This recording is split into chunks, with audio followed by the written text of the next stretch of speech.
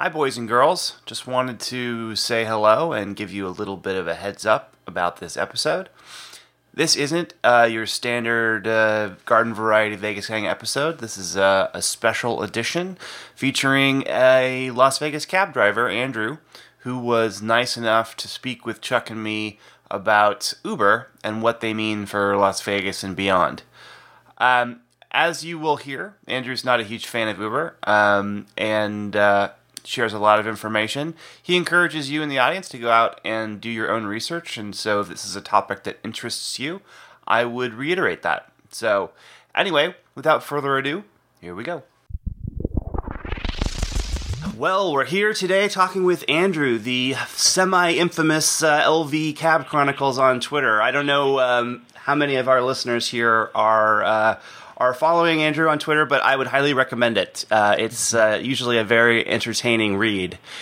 As you might have guessed from the Twitter handle, Andrew is a cab driver in Las Vegas, and while in addition to all of his sometimes very humorous stories about what goes on in his job, he's also been somewhat outspoken about the addition of Uber to Las Vegas, or at least temporary addition. And that's what we want to talk about today. So I'm really looking forward to it. Andrew, thank you so much for doing this. No problem. Thanks for having me on. I really appreciate the opportunity to have sort of a long-winded take on things.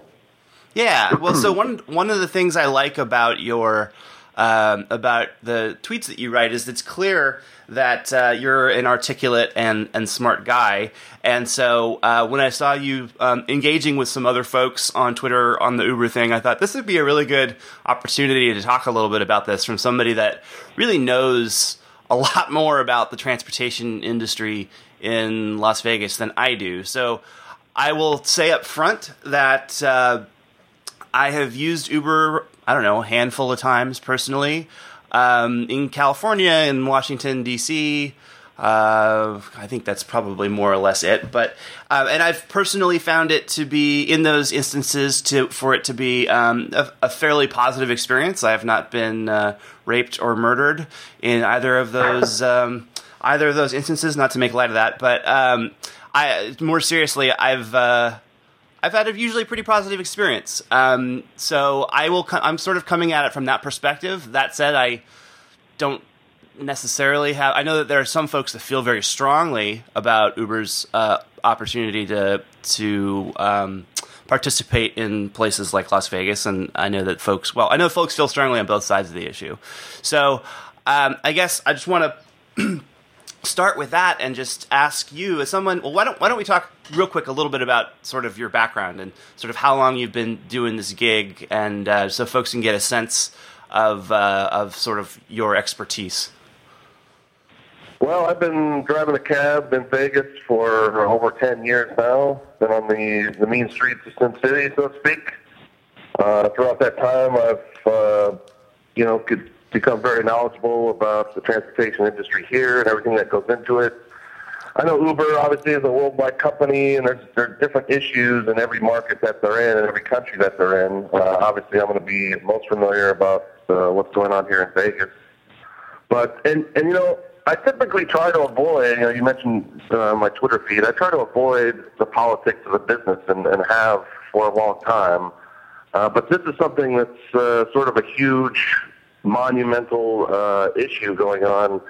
And I think the reason I'm most concerned about it is because there's a lot of misinformation out there. There's a lot of wool over the eyes that Uber's been able to pull over people. And sort of knowing better, I sort of see it partly as my duty, to sort of shed some light on things. And I think it's real easy for people to dismiss anything I say as being a bias, and I come across that a lot in just the online interactions and whatnot. But I would urge you to not be so quick to do that. My bias has, I'll admit that, of course, I have a bias. That's obvious, but that's not really relevant to any of the truths that I may speak. And anything that I'm going to say here today is more than likely is going to be verifiable. So if you don't take my word for it, by all means, get online. By all means, make a phone call. Ask other people about it. You don't just have to take my word for it. So naturally, it's sort of, this is a sword something I picked up and ran with, the flag I picked up and ran with. And very cool of you guys asked me on here today to sort of expound. Yeah, I'm looking forward to it. So for those that maybe have heard of Uber but aren't super familiar with what they do, or maybe they live in a city where it doesn't operate, I guess I should really quickly just sort of explain what it is. I sort of take that for granted. But Uber, as it currently stands, is a ride-sharing service. I think that's how they describe themselves. They have an app where you will see a map with a bunch of cars on it, and you say, "Come pick me up." And then someone arrives at your location and theoretically takes you where you want to go. And then you get out and go on your way. And one of the nice things about the app that they've set up is that all of the payment details are already included. So there's no, you don't have to sit in the back of the car at the end of the ride and sort of get all that stuff sorted out. It's all built into the app. So it's really sort of get in, go where you're going, get out.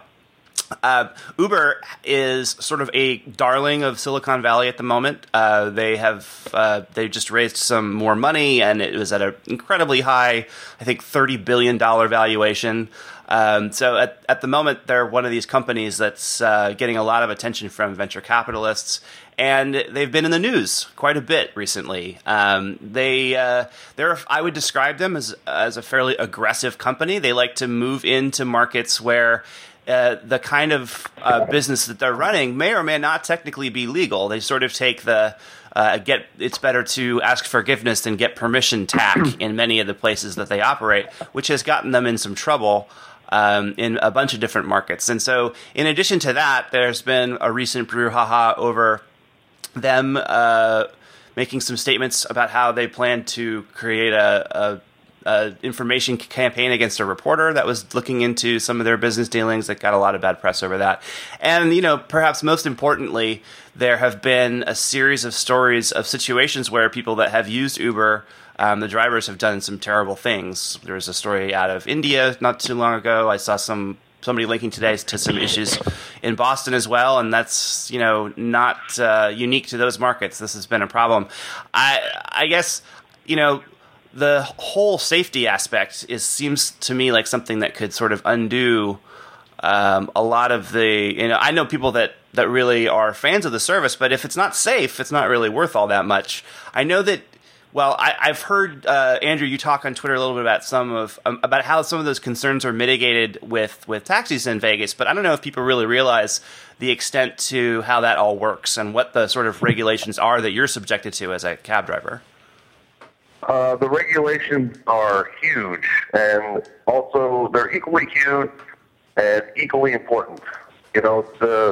The type of business that we're talking about, delivering live persons to places in exchange for money, that's a very, very specific type of business. There's a term for it, they call it a livery service, and it's such a specific type of service that regulators across the world, and even especially here in Nevada, they carve out specific niches into the laws, into the rule books about how these businesses need to operate.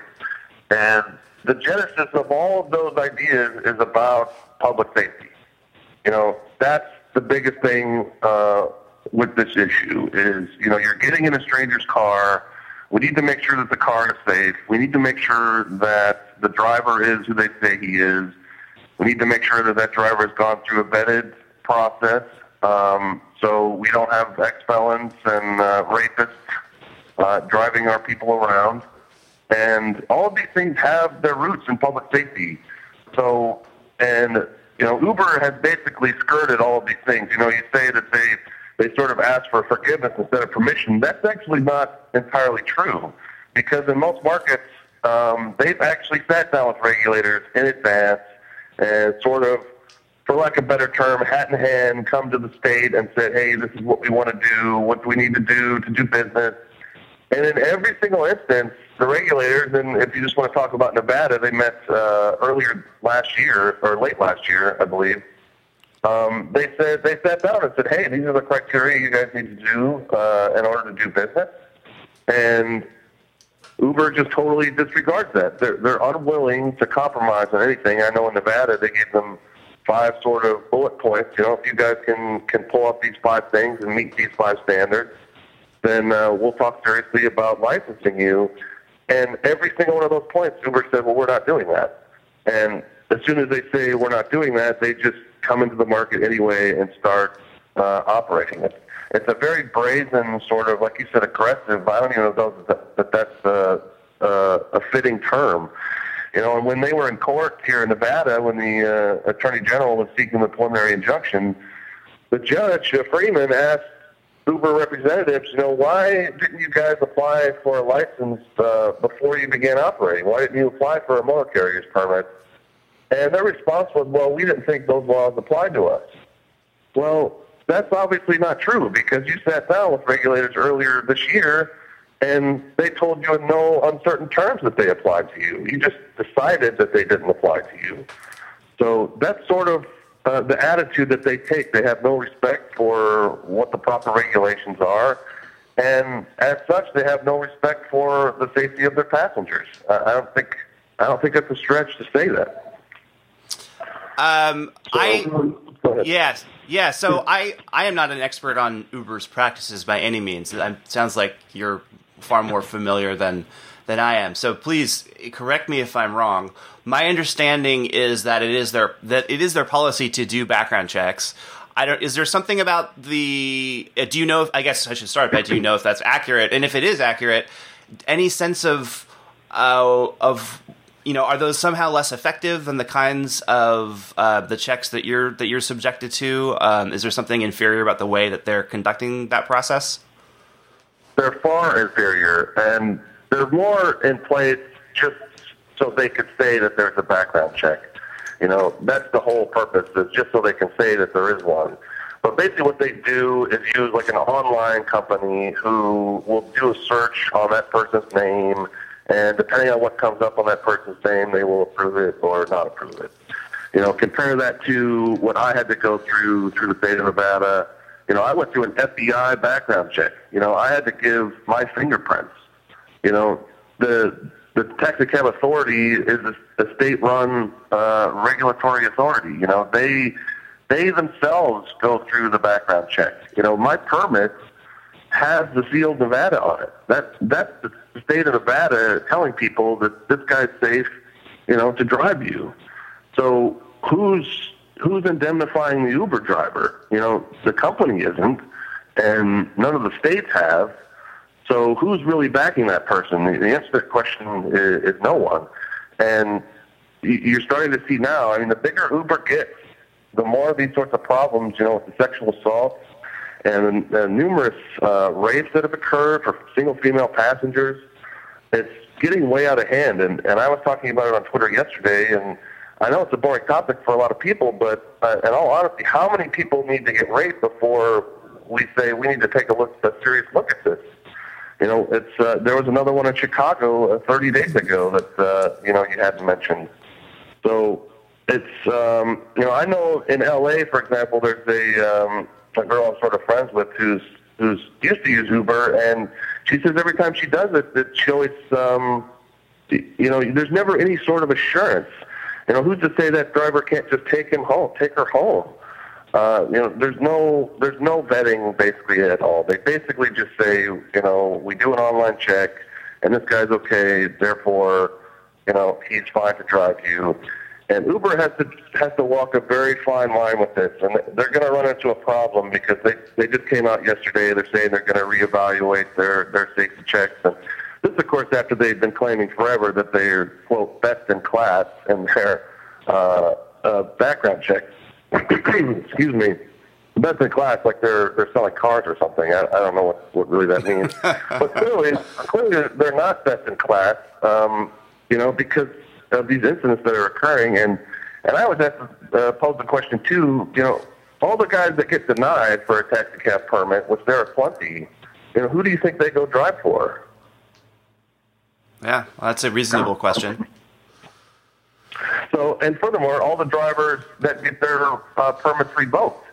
There are plenty of guys who, break the law too many times or for various reasons, DUI, and not that happens very much, but there's a sort of a body there to make sure that the people that are driving our citizens around are safe to do so. And it's vital that that happens. So my point about Uber walking a fine line, if, they're trying to label these drivers as independent contractors. Their whole business model is based upon not being responsible for the behavior of the drivers. That's the promises that they've made to their investors. And if they fail at that, if in the end it turns that they do have to be responsible for their drivers, their business model cannot stand that. They're just simply not going to be able to survive. And so the more stringent checks they go through to make sure that these drivers are safe, the more that Uber takes the reins on that process as opposed to farming it out to some website like they do now, the closer they become to being employers. And so they really can't vet them to the extent that the TA does, because that's not how a secondary support independent contractor relationship really works. That's how an employer-employee relationship works. Right. And Uber can't be an employer. I mean, that's their biggest thing. And currently there's a class action suit in California with over 100 drivers, Uber drivers, that are suing Uber for what they call misclassification. Right. And they're stating that, we're not independent contractors. We are employees. And there's a checklist that the court goes through to sort of determine, it's like, I forget the name of it, but it's like a 23 or 24 question list. And you kind of go down this list and they ask different questions. And if it falls this way, then you turn on being an independent contractor. If they fall the other way, then they turn on being an employee. And this is vital for Uber. I mean, this could be a death blow if the court rules that these people are employees. Because then you're talking about, it opens up a huge can of worms about liability with regards to the insurance. It opens up a huge can of worms with workman's comp and payroll taxes and income taxes too. So this is not something, they claim it's $40 billion valuation actually, which is absurd because that's like more than, I think, Southwest Airlines and JetBlue Airlines combined. And these are outfits that own hundreds of, $100 million planes. But meanwhile, Uber has absolutely no assets whatsoever, and somehow they've gained this valuation, which is, I don't know that it's really been verified by anyone. The only place you hear that from is Uber, and then all the media just regurgitates it. So this sort of thing with the vetting of the drivers is going to be very interesting to see how it plays out. And like I said, you listen to all the rhetoric that comes out of Uber to end with what I just said in mind. That's what I would say. So let's take this from the perspective of just an average Joe on the street that says maybe he's used Uber once or twice, has no idea about any of these details, and says, yeah, well, I used it and it seemed to work. I liked it. It was good. Why would you stop this from happening? And so I guess what I'd like to ask you is, do you feel like, it sounds like that you are subject to a lot of regulation and that a lot, if not all of it, may be wholly appropriate. But do you feel like that's whether it's regulation or some other business practices of cab companies, be it in Las Vegas or anywhere, have created an opportunity for Uber from the perspective of a consumer? Because there are parts of that experience, if you ignore, and I realize it's a big thing to ignore, safety issues for a minute, it is a nice experience to be able to just get in, get out, and it's all sort of streamlined. Do you feel like that there's anything that the cab industries could learn from what Uber has created in that sense, and maybe sort of neutralize the reason for Uber to exist at all? I do. I said before that the cab companies are currently paying for their past sins because they have faltered, and I guess I would say in some aspects of the business. And at the same time, it is sort of the nature of the business. With regards to passengers, it's, at Walmart on the other side of town who can't get a cab on a Friday night. There is a small segment, a very small segment of the riding public who tends to be foregone in this city, especially when it's very busy on the Strip. And the Taxi Cab Authority has taken measures to try to combat that problem by, making geographically restricted cabs and cabs that can't go to the Strip. And their sole purpose is to is to make sure that those people are taken care of. And, it's when you're trying to service a city of 2 million people, plus all the visitors that are here, there's bound to be people that are disappointed. But in the end, 95% of the time, you're going to get a cab. It may not be as timely as you thought it should have been, but you're going to get one. And I think another point, that I think needs to be made is a lot of people, and kind of like how you did, and Uber definitely does, they want to create this bright line between taxi cabs and Uber cabs. They've tried to say that they are not taxi cabs. They're in some ride-sharing realm. They use that term ride-sharing, which is a pretty ingenious labeling of themselves because it sort of ties with a lot of the federal money that come in with the HOV lanes, the high-occupancy vehicles, and the sort of green approach that, our society is taking now. They picked that term on purpose because it's sort of like they can say, well, wait a minute, we're building these HOV lanes and we're sort of taking this green initiatives across the land, and we're right in tune with that. So, you should be for this sort of thing. But let's be clear, what they're doing is not ride sharing. What they're doing is taxi service. What they're doing is livery service. And as I said, there's a very specific niche for how those things work. And if you have a car and your neighbor needs their car broke down and she needs a ride to the grocery store, and you want to give her a ride, if you want to share a ride with her, or she wants to share a ride with you, no one has any problems with that. And when you get to the store, if she wants to slip you $5 for gas and you accept it, no one has a problem with that either. The change comes when the point of the transaction is the money. That's where the threshold is. And if you look at, I'll bring this up now actually, okay, so Uber's trying to say that there's a bright line between them and taxi cabs. If you just look at the definition of what a taxi cab is in this state, if you look up NRS 706-124, it's right there, you don't have to take my word for it. It's public record, you can look at it online. There's sort of 5 criteria that define what a taxi cab is, okay? First one is has to transport less than 6 people. 6 people or less, including the driver. So clearly Uber's going to fall into that category. Number 2, they don't travel on a fixed route. So they're sort of from anywhere to anywhere. That's the nature of a taxi cab, and certainly Uber would fall into that category as well. Number 3, it's open to the public. They don't discriminate. They're not for private hire. They are open to the public. Anyone with the capability can download their app and request their service. Maybe even trumpeted that part because it's not discriminatory. And some minorities say that they're having an easier time. I've heard that. Getting a cab. Right. So okay, certainly they're open to the public. Can't debate that. Number 4. This is the biggest one, taking people places in exchange for money. That's the real issue. And number 5, of course, Uber, we've decided, is taking people to places in exchange for money. And number 5, they have a means of calculating the fare, a means of calculating what that amount of money should be, and certainly Uber has that with their app system. So there's 5 bullet points that determine if you are a taxi cab or not, and I don't think anyone can debate that Uber plainly fits into all 5 of those categories. And this is also interesting because, they like to say, well, we've revolutionized the transportation industry. Well, that definition I just gave you was written in 1969. Okay, and it still clearly applies. All Uber has done is change the means of dispatch from over the air or over the phone, like how we currently do it, to over the internet, basically.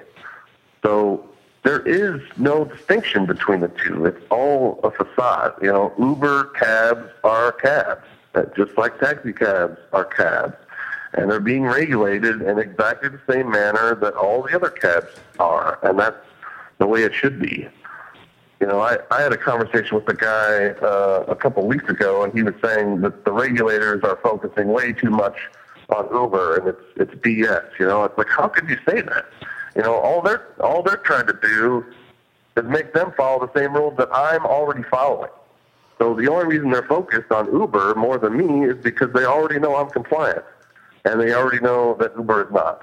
So naturally, any regulatory body is going to focus on the non-compliance. That's their job. That's, and I'll make this other point too before I forget, that a lot of people think the TA is a state-funded organization. It's actually a self-funded organization. So the Texaco Authority in Nevada receives 0 tax dollars from the state. They receive their operating budgets via the trip charges that the cab companies give them, which is to the tune of 25 cents for every fare in Las Vegas, as well as the licensing fees that the drivers pay, as well as the fines that the drivers pay for certain citations, and the fines that the cab companies pay for their citations. So this is not a burden on the state in any way, shape, or form, and at the same time, it serves an incredible benefit. And oh my gosh, I can't believe I'm saying that the TA actually serves an incredible benefit. But with regards to public safety, you can't deny that they do. I mean, that's the role in this, is to protect the public.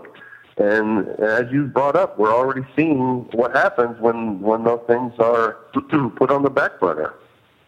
So that's maybe my biggest takeaway for everyone, is that Uber cabs are cabs, just like the one I drive. The only difference is the driver hasn't been vetted and he's not properly insured. And the insurance topic is a big one that hopefully we can get to today as well. Yeah, I would love to. Real quick, before we dive into insurance and some of these other details, you had mentioned, I think a moment ago, that you'd said on Twitter that in some of this stuff is cab companies paying for past sins, and I would love to get into that just a little bit and get a sense of what you think those sins may have been. I mean, I think I don't want to overgeneralize, but I get the impression that cab companies as entities aren't loved by the public, right? Clearly, Las Vegas with 40 million tourists this year, people are using cabs all the time, and they're getting where they need to go. And I've ridden in many, more than I could count, and 90% of the time I've had a totally fine experience. Of course, like everybody else, I've had situations where maybe the driver took a route that seemed like it was potentially being padded, or didn't know where they were going, or something along those lines. It happens. But in terms of some of those past sins, what would you say that those are, and how is the industry reacting to new entrants like Uber? Is it changing the way you guys do business at all? I wouldn't say so. Just speaking for Vegas, I know in other cities, other drivers would answer that question differently. But their exposure here was only for 4 weeks or so, and there's such a huge demand for cab service that they were really just a drop in the bucket, and they weren't operating on the strip or at the airport anyway, which was sort of funny. By the way, they were telling people, we're not allowed to operate on the strip yet, which they weren't allowed to operate anywhere. They were sort of trying to paint that picture. But with regards to the past sins, I mean, obviously the number one issue with cabs really everywhere is long hauling. And Uber claims to have solved that problem with the GPS navigation systems. But what you'll learn is that the Uber drivers are falling into all the same pitfalls that the cab drivers do. Why? Because they're cabs, and because they operate in the same sort of business that all the other cabs do. So, and I've always said, too, with regards to the long hauling thing, that it also comes down to sort of a buyer beware issue. There's some. The more you know about what your route should cost and the route you should be going, the better off you're going to be. No different than if you were buying a used car. The more you know about it, the better off you're going to be. So the long hauling is one, and no, I haven't seen any big changes with regards to that. But I also don't think it's nearly as big of a problem as people make it out to be. Mm-hmm. It's something that people love to complain about their cab driver. It's almost trendy, Right. And same way, saying your Uber driver is the coolest ever is trendy now. Part of what I have to combat against is nobody ever remembered a good cab ride. Right. You only hear about the bad ones. So I'm going to mention a Twitter account now. There's a guy, a former Uber driver, who sort of made it his mission, if you will, to archive Uber complaints. And what's interesting about it is when you read these complaints, you could take out Uber and put a taxi cab and it reads exactly the same. It reads exactly the same because they're cab drivers and because they're in the same exact business. So if you find this guy by the name of Next Apprentice One, he's, like I said, a former driver, and just take a look at his feed and look at the complaints that people say on Twitter about Uber, and they're addressed to Uber, by the way. They're sort of seeking redress. Right. And you tell me that it's any different. I mean, I don't know that it is. The only difference is that people haven't realized that Uber drivers fall into the same exact pitfalls that the cab drivers do. And I compare to that cab driving is sort of like fishing, okay? And if you fish the same pond long enough, you start to figure out where you should be and when, and maybe more importantly, where you shouldn't be and when.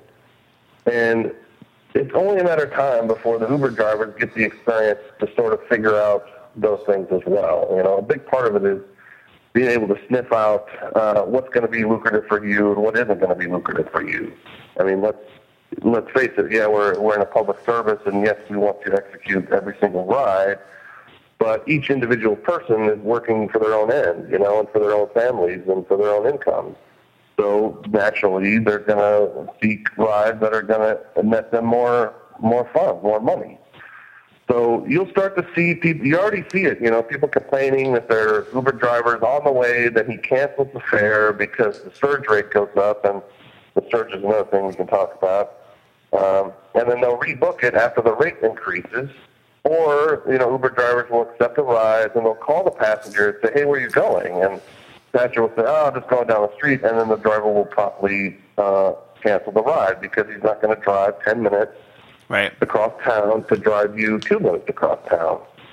So it's, I mean, yeah, I say we're paying for our past sins, but a lot of that is just a public perception of that, you know, because we're the big bad cab drivers and they're the super cool Uber driver, and it's really nonsense, really. And so, you know, I had a guy the other day who was trying to, you know, we were going, I was saying some pitfalls that Uber drivers fall into, and of course he comes back with all the pitfalls that cab drivers fall into. And again, it's no coincidence because it's the same exact business. And I finally said to him, you know, we could go quid pro quo all day on bad cab drivers and bad Uber drivers, but I'm not sure where that leaves you at the end of the conversation. I think it leaves you with that these things need to be regulated, you know? Yeah. So that's... Go ahead. Yeah, well, I was going to sort of circle back to the question of the insurance, right? Because I know that, you know, the insurance situation for you guys is, you know, it's very, it's articulated, right? It's very clear what's required and what standard it must meet. It sounds like it's not as articulated on the Uber side, if it exists at all. I guess I'd love to hear a little bit more about that, and this may be where I'm showing my naivete, but as a customer, should I care about that, and if so, why? Well, again, the whole point of the regulators is for public safety. You know, that the rider, when paying for a service, has an assurance that it's going to be safe. You know, that's the biggest point in all of this. And if you want to deliver pizzas to people, if you want to deliver cargo, you know, if Uber wants to deliver mail, nobody cares about the insurance aspect of it, or I certainly don't. You know, it makes no difference if you want to transport cargo. But again, that's why this specific niche in the laws are carved, because transporting people to destinations in exchange for money is an inherently dangerous thing. You know, you're more dangerous being in any car than you are in a plane. That's a common repeated thing. So the exposure that you're exposed to when you get into any car, you know, whether it has insurance or not, are massive. You know, there's so many things that can go wrong that there really needs to be some assurance for the rider, especially when they're paying for it. You know, if you're not paying for it, then again, it's another issue. But when you are paying for it, absolutely, there has to be assurances especially because Uber riders think that there are. That's the biggest issue. Right. People say, well, I should have the choice. Well, what if your choice is based on misinformation? What if your choice is based on you not understanding what your choice really is? Right. And, of course, Uber is actively seeking your misunderstanding on the issue. So I'll give you a choice. If you want to say choice, then, okay, if I had said 2 years ago, let's cancel all the commercial liability policies for all the cab companies, do you think anyone would have said that that's a good idea? I doubt it. Exactly. So why is it a good idea now? It's not. Yeah. So about the insurance, okay, there's really so much to talk about with this, and stop me if I lose you. But for starters, when you go as an Uber driver, when you sign a contract with them, as a part of that agreement, you acknowledge that your insurance, your personal insurance, is primary. So your personal insurance is going to be on the hook first before Uber's vaunted liability coverage. That's the first thing. And drivers don't even understand that. They think that Uber's coverage is primary, but it isn't. I made the joke that if I was an Uber driver, any incident I was ever in, I would proudly acknowledge that I'm an Uber driver. Hey, sorry about that, Uber driver here. Don't forget, I work for Uber. Yeah. But in the end, you've already agreed that your insurance is primary. So that's interesting. When you call your insurance company for your personal car and you get a policy from them, they typically ask you, what do you use your car for? And you say, well, I use my car for going to work, going to the grocery store, and going to a movie on Friday night. And they calculate your policy based on that sort of usage. Right. And not only have they calculated based on that usage, but in most providers, they expressly forbid commercial activity under those policies. It's not just like you're taking a chance. I mean, they actually tell you, and you sign an agreement that you're not going to use your car for that service.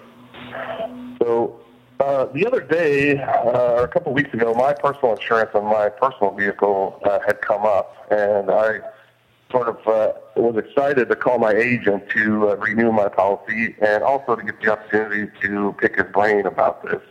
Yeah. And I asked him, just hypothetically speaking, if I decided to drive for Uber with my personal car, could you insure me for that activity? And if so, how much would it cost?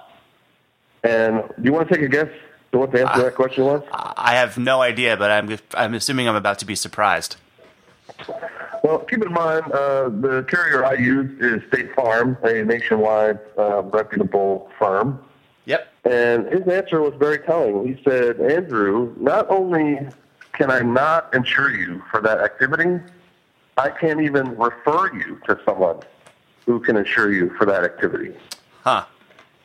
Secondly, if we did find you a company that would insure you for that activity, the policy is going to range between $1,000 and $1,500 a month for that sort of coverage for commercial liability.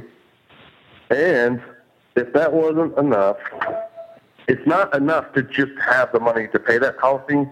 They don't just give those policies to anyone who calls up and say, hey, I need commercial liability insurance.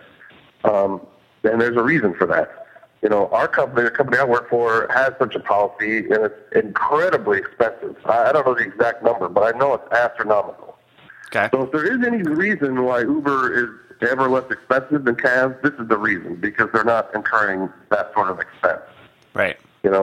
So the reason why not everyone can get a policy like that is because the provider, the insurance provider, needs a lot of assurances that you're doing what they say you're going to do. And it's things like, when I show up to work, if I went out drinking last night and I've got alcohol on my breath and I go to work in the morning, there's a manager there that gives me my keys and gives me my medallion. And if he suspects that I'm inebriated, he's going to be there to not give me the keys.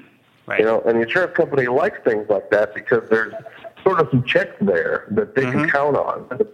And I have to provide my driving record, my personal driving record, to my employer every 6 months. And they submit it to their insurance company every 6 months. And it happens where the insurance company, they get one of these driver histories from one of the drivers, and they say, we don't want this guy on the policy anymore. And the company's fire him. Yeah. Wow. You know, so that's the first part of it. You know, and I'll give you one question. And next time you take an Uber, a cab, or if you talk to anyone about this that's driving for them, anyone who's thinking about it, I'm going to give you a question to ask that person. And just sit back and watch what kind of answer you get with this conversation in mind. But you ask them, how much did your personal insurance increase after you informed them that you were using your car for this sort of activity? Okay, Yeah, and your answer, go ahead. No, I was going to say I have a feeling I know what the answer would be, at least in a lot of circumstances. Right, and if you go, there's a website for Uber drivers called uberpeople.net. And you can go there and read the drivers' philosophies on this, and they all talk about how they understand, some of them, that they're taking a risk. In other words, they know that they're not covered. You know, so the ones that do it knowingly are frauding, and the other ones are just ignorant. But in the end, the point is the coverage isn't there. So then Uber says, well, we've got $1 million in liability coverage that will cover any sort of issue that arises in an Uber cab. And this enables all the Uber drivers to say, no, we've got $1 million in coverage. This also goes back to what I said before about how Uber is trying to draw a line between themselves and the drivers. You know, they're trying to claim, you know, that they're independent contractors and not employers. Well, right. The more that they insure those people or claim to insure those people, the more they sort of become employees. That's why they can't really do anything meaningful in that regard. So let's just talk about the insurance that Uber provides, which is, as I said, secondary to the driver's insurance, which most drivers, again, don't even realize. But that policy is from a company, and this is very interesting stuff here. It's from a company called James River Insurance. It's also the same company that insures all the Lyft drivers, or the Lyft Corporation, I should say, and I believe Sidecar as well. But definitely Uber and Lyft use this firm for their policy. If you go to James River's insurance website, there's a couple interesting things on there. One, you know, all the insurance company websites, they always list what sort of policies they provide, what sort of insurances that they do, what sort of packages they can put together. Right. And interestingly, transportation is not even listed on that. And if you know anything about the insurance business, you know that insurance companies aren't exactly keen on jumping into industries that they have no experience in. You know, insurance companies go by sort of past knowledge. Right. You know, so insurance companies are not big into, you know, being a snowplow into a new field. And okay, so James River Insurance, they've got no history in transportation. That's interesting. Well, how long has James River Insurance been around? Well, all of 10 years. Well, that's interesting. 10 years? Are you kidding me? Okay. And if you dig a little deeper, this insurance company is based in where? Bermuda. Okay. That's interesting. Fourthly, if you look at the insurance certificates that Uber actually produced, keeping in mind that the only reason they did ever produce it was because one of their employees leaked the document, and then the following day Uber came out and said, hey, see, transparency, we're showing everyone. Well, no, you're showing everyone because the document was just leaked, and now you sort of have to show everyone. But if you look at the actual certificate, Uber is not even listed as an insured. It's actually a company called Razor. So Uber has no insurance. It's actually a company called Razor that has the insurance.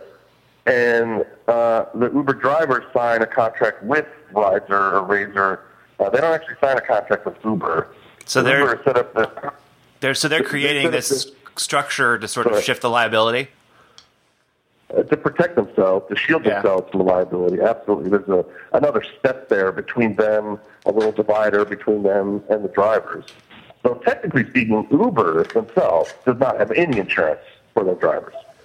That's a fact. And you can look that up. But again, you don't have to take my word for it. So, and the last part about the insurance is that I don't want to get too much into a field that I'm not an expert in. Well, not that I'm an expert in any other field. But They operate on, James River Insurance operates on what they call a non-admitted basis. And every state has different rules on this. And some states are non-admitted states are okay, and other states are what they call admitted states. And what that means is those states that are admitted states have like a sort of insurance board that any insurance provider seeking to insure anyone in that state, they must go through a sort of a registration process. They have to register with the state, and then the state sort of gives them a rubber stamp and says, okay, you're okay to offer insurance in our state. I don't know all the states how they fall, but I know there's some that are where you don't require that green stamp from the state, and there's other ones where you do. And James River operates on a non-admitted basis, which means that they're not admitted to offer insurance in any state. Now, in some states that doesn't matter, and in other states it does. And in states where a non-admitted company is wishing to insure in an admitted state, the way they have to do that is they have to find a second firm that is admitted to do insurance in that business, to carry the policy for them, and then James River will turn around and reinsure their loss, basically, 100%. Got it. So how many companies do you think have decided to accept James River's policy on a non-admitted basis? Want to take a guess? I'm guessing, I don't know, but I'm guessing again that it's going to be a number that isn't going to look good for the Uber folks. Yeah, it's zero, not a single one. You know, and that goes back to what my agent talked about. You know, we can't insure you for this activity. And there was a Geico document that was leaked, an internal memo that basically told everyone in that company, you know, we're not going to be insuring these drivers for this sort of activity. So you have all the reputable firms that are not willing to touch this with a 10-foot pole. And so you have 10-year companies out of Bermuda that are willing to do it. So I don't think there's anything really more damning than that. I mean, it's pretty clear that the whole entire thing is a facade. You know, the background checks are a facade. The insurance is a facade. You know, those things are only there so the Uber apologists can say, no, we've got insurance. You know? And the last point on that, and I just picked up, just a couple days ago, I picked up an underwriter of all people who asked me about Uber, and then I sort of go off for a couple minutes on Uber, and he divulges to me that he's an insurance underwriter. And I was like, oh, perfect. I was like, I'm gonna run my ideas by you, and you tell me if I'm full of it or not. And I'd asked him if he had ever heard of James River Insurance, and he hadn't. You know, this is someone who's in the business, right. Which I thought was interesting. And I told him something I had read that Uber's premium, Rider's premium, was $1.2 million last year. And for a policy that covers every single for-hire vehicle for Uber nationwide to only be $1 million is incredibly troubling, because I know that my company does way more than that. And we're just one outfit in one city. Right. So they paid $1.2 million in premiums, and guess how much James River Insurance paid out in claims last year on that policy? I'd love to know, actually. That'd be fascinating. Yeah, it's $32,000. Wow.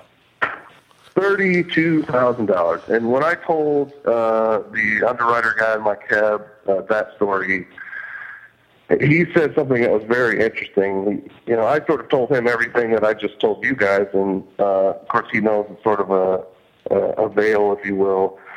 But he says that's most telling because insurance companies, and these are his words, insurance companies do not make money by, you know, premiums in, less claims out.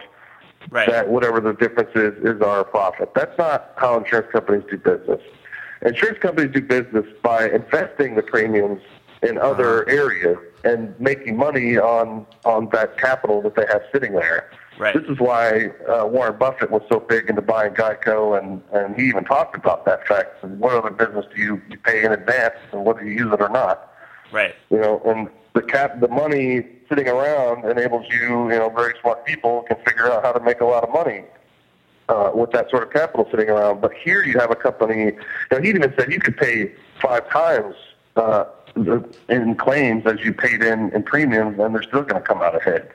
Right. You know, but apparently you have a company who's doing it an entirely different way, which is, premiums in, less claims out. That's how much we made. And he's like, that's incredible. He couldn't believe that was what the numbers were. Right.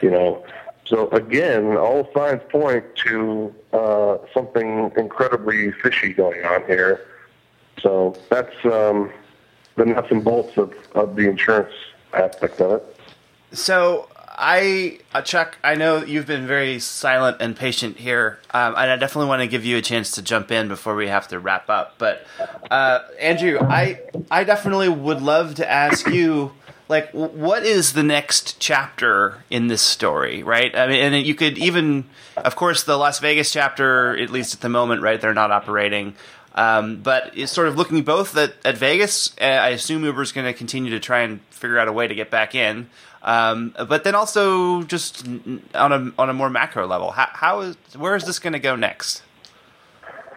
Well, what's specific to Nevada, and there's some precedent here because we can look at what Uber's done in other markets where they've been shut down and what their next step was.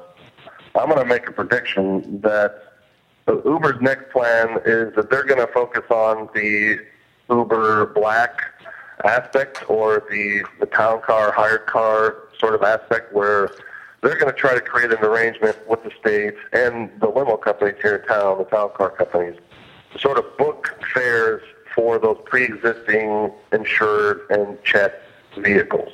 And they're going to try to, insert themselves into that arrangement and accept rides or book rides in exchange for a fee from the limo companies.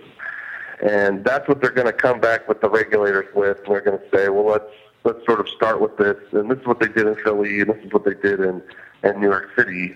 And it's sort of interesting. It makes a lot of sense, right? Well, we'll use the licensed vehicles, and we'll sort of just, any customers that want to use our service, so we'll let them do that, and then you'll actually execute the transportation. Right. So, and that sounds great. That sounds like, okay, well, that's sort of a good compromise, because the rider has the insurance and also the ability to use your service, sort of a win-win. But then what they're going to do is, right back to their old methods, they're going to announce, yeah, we got a deal in Nevada, we're able to operate here again, everything's cool, and then they're just going to relaunch the UberX all over again. Even though they don't have permission to do that, they're just going to start that all over again and gain more customers and gain more fans, if you will. Fans is maybe a good word because fans are traditionally not very bright. And then they're going to wait to get shut down again. And only this time there's going to be a lot more support for them because they're going to have that many more customers and that many more signatures on their petition, and everyone's going to say, why are you keeping Uber down? That's my prediction, is that they're going to sign an agreement with the existing limo companies, and then they're just going to restart the UberX thing all over again without permission and see what happens next. So, and real quick, with regards to the different markets, should be mentioned too, that Nevada is not special in this regard. You may think that we are. Yeah, we're the only state so far that's statewide issued a ban, preliminary injunction. But there are markets everywhere that have made the same determination. And now even the ones that were sort of duped before are now coming back and saying, wait a minute, some of that stuff you guys told us isn't what's happening. And now they're starting to take a second look at it. And, of course, all these sexual assaults and the rape and something and all that stuff is serving that purpose, too. It's making people take another look at it. But just a quick rundown, I mean, you've got currently Portland has shut Uber down. They're still operating illegally there. And Portland's even suing them for multiple things. Every market Uber goes in, they're getting sued on multiple fronts. The regulators are suing them, the drivers are suing them, the passengers are suing them, and the taxi drivers are suing them. So, literally everywhere they are, they're getting lawsuits on 4 different fronts. So Portland, San Antonio, Orlando just recently came to a sort of an agreement. Toronto has given them a ton of heat. Vancouver, now LA and San Francisco, both DAs filed suit this week about their safety checks. And this San Francisco, that's their home city. Even San Francisco is saying, "Wait a minute, there's something going on," and the DA there has filed suit. And then you have other nations. Almost everywhere in Europe they have huge problems. They've been shut down in Spain, shut down in France.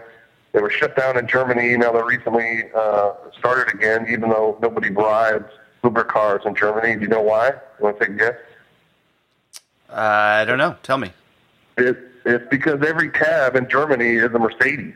And Germans, they're very fond of their cars. They're very fond of their roads. That's something that's embedded deeply into their culture. So why 85% of people in Germany said they wouldn't take Uber even if it was less expensive. Why would I jump in a VW Golf with some a-hole when I could jump in a Mercedes with a professional? That's how the Germans sort of look at it. So Belgium has shut them down. Netherlands has shut them down. Thailand has shut them down completely nationwide. These are all nationwide. They're having big problems in Rio now. And I feel like, and of course India with the rape allegations, they've been shut down there, I believe in every market or nationwide, something like that. Big, huge problems in India. And they had problems in India before, even with their payment system. That's a whole other thing we won't get into. But so Nevada's not special in this regard of taking a close look at Uber, and really we're doing what should be done. And like I said, yes, I'm biased, but feel free to check anything that I've said here today, and you come back to me with a rebuttal. You tell me something that's a good justification for what's going on. I would love to hear it. Yeah. It's been fascinating so far. Chuck, do you want to jump in here and ask Andrew anything before we wrap up? Oh, yeah. Andrew, thank you for this fascinating long haul through the nether regions of the digitization of transportation. I was curious if you could draw some differences between Uber and maybe other ride-sharing apps, Uber, Lyft, Sidecar, and secondarily the old Taxi Magic, which I think changed its name to Curb, and Ride Genie, which I know operates in Las Vegas. Are these all kind of lumped into the same thing? I know we're mentioning Uber, but what about Lyft and Sidecar and these other ones? Right, that's a good question. Like I said, the vaunted James River Insurance is the same company that's providing for Lyft. That's not a coincidence because these companies can't get anyone else to carry those sorts of policies. I believe Lyft has a much better approach in that they're sort of just able to follow behind Uber. Uber's the big snowplow out front with the big funding. And which, by the way, maybe some other time we could talk about Google's interest in Uber and why they decided to back them. It actually quickly has to do with automation and the automated car. And I think that the end game for Uber and Lyft is to change customer behavior. That's a big thing of what's going on right now, consumer behavior.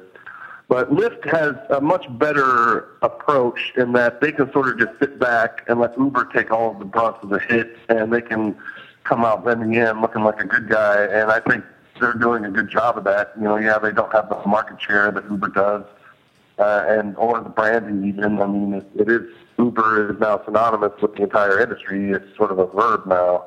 Right. So I think in the end, I wouldn't be surprised if the rideshare companies win or the alternate cab companies win, but Lyft ends up ahead just because I think in the end their public perception is going to be a lot better. And, like I mentioned, L.A. and San Francisco were both, CAs were both suing Uber for a few different offenses. And Lyft has already came to an agreement with those cities, and they've made a settlement of $500,000 so they can sort of be done with it. Uber's going to lawyer up and play hardball. So that's sort of the two different approaches from the company. And I think Lyft is very smart to take that approach because all the bad press you see is about Uber. You don't see very much bad press about Lyft, and that certainly plays in their benefit. So with regard to the other ones, Ride Genie, and that's honestly something I'm not super familiar with. I've heard of it. I know they're trying to do that here, but in the end, it's going to come down to assurances for the rider and what exactly are you paying for. So I think all those things can be put together into one group. Perhaps it might be good for the TA to consider putting furry neon blue martini glasses on the grills of all the taxi cabs. That will probably be the day I stop driving myself. So Hunter, back to you. Yeah. That was funny. So we do need to wrap this up, but before we go, I guess we covered a lot of ground. Really fascinating. I learned a ton. Is there any major aspect of this that we haven't touched on yet? Well, I think it's like I said, the Google influence and what the end game is for Uber. You know, people ask me, you're just mad about this because they're stealing your job and everything. You know, I'll tell you, Uber is not going to be responsible for the termination of my job. What's going to be responsible for that is the automated car, which is not a coincidence that Google is testing the automated car in Nevada, and I think they're over 100,000 miles already accident-free. You know, and there's something, I'll admit, something very sexy about having an app where you call up a car and 5 minutes later a car pulls up to your driveway without a driver in it. And, if we can eliminate all the accidents and we can eliminate all of the insurance concerns, then, wow, Uber's really going to be up to something. They're really going to have something. And I think that's the real reason why they've got these investors is because they're seeing, 20 years ahead. And Right. And I made the comment too that I think the people that are having babies right now will probably be the last people to teach their kids how to drive. That'll be something of the past. And imagine too, your car currently is a liability, but in this scenario, your car becomes an asset because imagine you own one of these automated cars and your automated car takes you to work in time for your work.